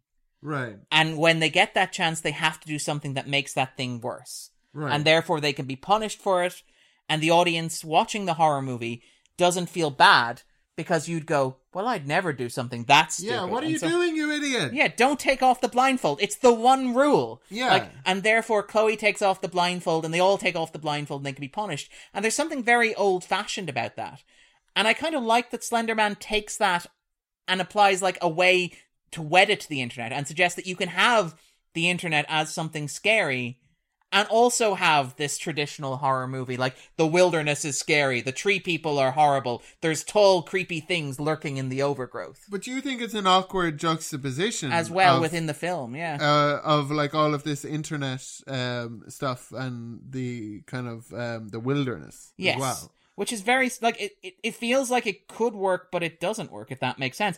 Speaking of cliched horror movie stuff, they did the recursive dream, where she, like, wakes up from a nightmare. But she's still in a nightmare. She's still in a nightmare, and then wakes up from that. They did that on the Mitch and Webb look, was it? Or what was the name of the TV show? It was that Mitchell and Webb look, I think. Yeah. Where he wakes up and he from a nightmare, and then realizes he's still in a nightmare, and then eventually kind of he's like, oh, okay, and then he like turns to his like wife or the woman like sleeping next to him, whose face normally kind of like melts or something, and he just kind of like, what does he do? He like grubs her a bit. He's like, tits, and then like picks up the phone and rings like his boss and says, I'm not coming into work today because I hate work and I don't like you. and then eventually it kind of dawns on him that it's not a dream. You know, it's not a dream. And then eventually his wife's face turns into like this kind of like exorcist looking thing, and he's like, oh, thank God. Like, he's not scared, he's relieved. I actually, like, again, and this is one of the things where, like, the film seems to, the internet aspect of the film and the, like, conventional horror movie aspect of the film seem to brush up against one another. Because, like, this is on one hand a great thing to do in an internet horror, because, like, the whole point of the internet is that it's an augmented reality. It fundamentally warps your perception of the world. And you have that, like, with those shots where the zoom makes the corridor seem longer, or the shots where Ren is in the library and the library seems to rearrange itself physically. Yeah. And stuff like that. And that's, like, a reasonably clever thing to do in a movie about the internet, because the idea is, like, it rewires your brain and it changes the way that you think. And while that's, like, literalized here in terms of making you susceptible to the monster, it's also a nice metaphor for, like, being exposed to ideas out there that maybe warp your thinking. The issue is when you do that in a conventional horror movie, you hit on, you're entirely right, the cliche of the recursive dream, or it was only a dream, or does it really matter, and stuff like that. Because you're, like, watching it, you're like, does it matter if Slender Man catches Ren in the library? Isn't she just gonna wake up anyway? Like, what's the point? If Slender Man catches them in a dream, does it matter? Do they just wake up? Or is it as good as being caught in real life? What's the logic here? What drives it? And does that work? Very low stakes. It's like there were these four friends, and now they're gone in like a small town in. And, like, are they killed, or are they just kind of, like, taken? Disappeared. They're just vanished, yeah. it seems. And the, Hallie's... sister gets a closing monologue as well. Hallie, yeah. And it seems like several years later, and it's like, oh, I'm fine, by the way. Yeah, it never came up, really. Well, I mean, this is the thing. Yeah, it's like, so be careful, yeah, because you don't want this to happen again, because it could happen again. Because you're watching a movie that's impressing the idea of, like, if this were a smarter movie, it would suggest that, like, Slender Man had infected you by watching it. Which yeah. is, like, it seems like it's gesturing at that idea. I think that people would, like, that the point of this movie would be that they would, like Candyman, that it would become this thing that, like, a person would do at, like, an actual sleepover. Yeah. And people would, like, who dare each other. Do that! Yeah. Or like the Ouija board after The Exorcist. Terrified. Yeah. That like Candyman or Slender Man is going to hunt them down. Yeah. And it just doesn't feel like that. I mean, or that they've somehow messed with forces beyond their understanding. Yeah, I imagine because this movie kind of it didn't get a very good rating, that it didn't have that effect on people. And this is the thing where it's like, and this is it again, brushing up against the limits of a very conventional cliche horror movie, because you're wondering, like, where are the parents in all of this? When Haley goes over, I want to know where the parents were at. Darren, this is you on the Jerry Springer show. Yeah, when they're covering this particular case. Yeah, but I mean, because it's really weird, because one girl disappears, right, and another girl, Chloe, has clearly gone insane.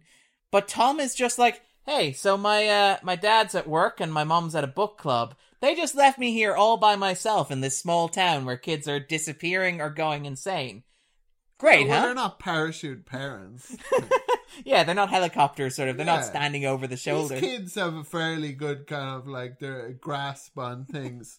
They're responsible. I don't worry about them drinking all that vodka. They seem like they're not going to do level any. heads. Yeah. Because it's what'd you get up to? We watched a scary YouTube video, and it's like, how did you drink some vodka? It's like, Mom, I can't lie to you. We did have some drinks, yeah. But I think it's important as teenagers to push boundaries. And it's like, I love you, daughter. Musical cue in the background. Yeah. I actually, and again, there's the moment where Helly goes to Ren's house, and she's on the warpath after discovering that Ren, gave her sister to Slender Man. Right. And you're like, where the hell are Ren's parents while this is happening? Oh, who was that, honey? Oh, it's Helly. She seemed a little agitated. You sure that's okay? That's grand. They'll talk it out. What's going on up there? Nothing? But yeah, I'm just very disappointed that James Van Der Beek didn't have anything to do with this movie as well. He could have played a second generation. He should have been one of the parents, actually. Yeah. When I was a kid, we used to just go down the creek and have meaningful conversations about life. Yeah. One of you kids were summoning Slender Man. What the hell's going on here? Oh yeah, the movie ends with her saying,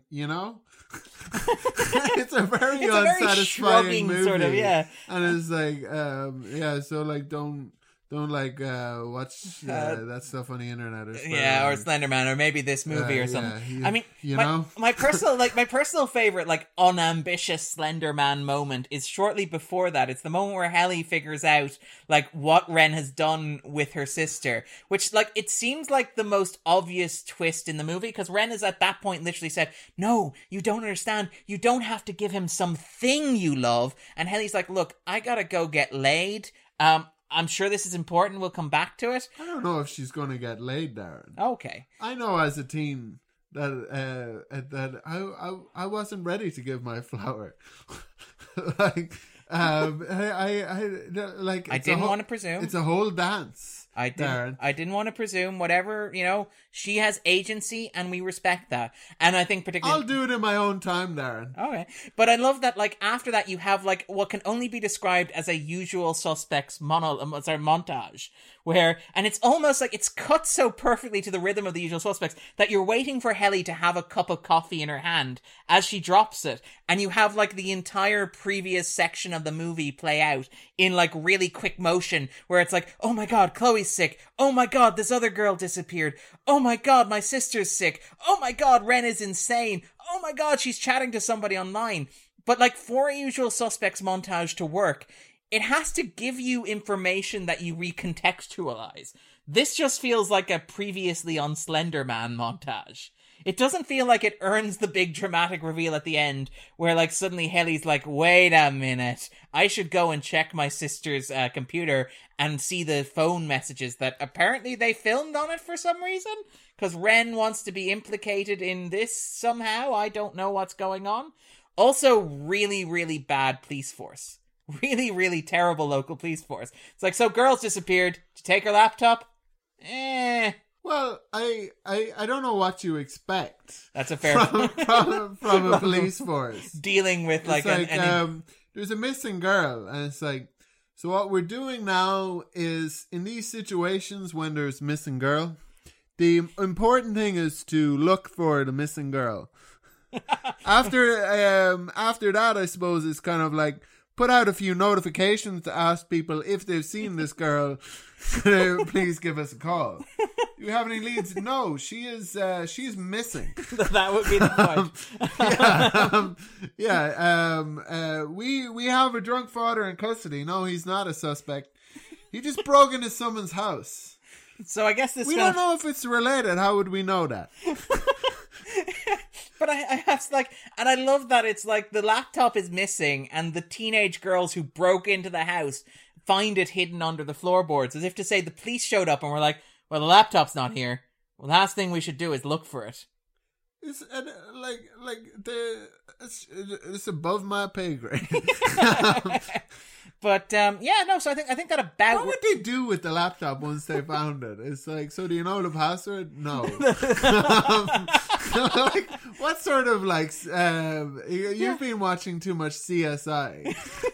slow motion montage. That said, I do kind of, and I imagine that it'd be like, well, there's a bunch of creepy videos on here, but nothing that's actually of any use in an investigation into a missing child. This doesn't have anything to do with what we're like our job to investigate here. Yeah, we're like generally these are loners. It's probably a male. Yeah. But yeah, so I think that sort of about wraps it up when we're talking about Slender Man. But is there anything else that you'd like to talk about? No! Absolutely not, to quote Andrew. Well, in that case then, I guess the only thing left to do is there anything that you'd like to point people to online if they're listening to this podcast? Something that brings you joy, something that fills you with happiness, something that you'd like to share and bring some goodness into the world? Oh, gosh. Maybe something on the internet if we're going with the whole Slender Man theme. Yeah, I saw something that made me laugh. It was kind of dark. It was funny. I'll show you after the podcast. The Big Grande, who have a podcast called The Teacher's Lounge, which is on hiatus at the moment. They were talking about some of their old sketches, so I checked it out. You can find it on Funny or Die. Oh, if you look up Big Grande, you should find it. You should also be able to find some of the sketches themselves. If you Google Big Grande funeral, Big Grande table reads, you should be able to find them like that. And I'll put them in the show notes as well. In terms of stuff that I'd recommend, actually, because this is an internet horror, and perhaps because you watch this movie or listen to this podcast looking for a good internet horror, I would like to recommend Cam from Blumhouse. It's available on Netflix at the moment, so whether in the US or the UK, you can actually stream it right away. It seems to have got lost a bit in the coverage, perhaps because like Netflix have a big awards fair slate that we've talked about, where they're pushing stuff like The Ballad of Buster Scruggs, or they're pushing Roma or Outlaw King, and so like a lot of the smaller titles tend to get lost in the shuffle. Cam is interesting. It's very much kind of, I think, what Slender Man is trying to do. It's an internet-centric horror story. It's about a cam girl who basically discovers that her online persona... Oh, yeah. Something for daddy.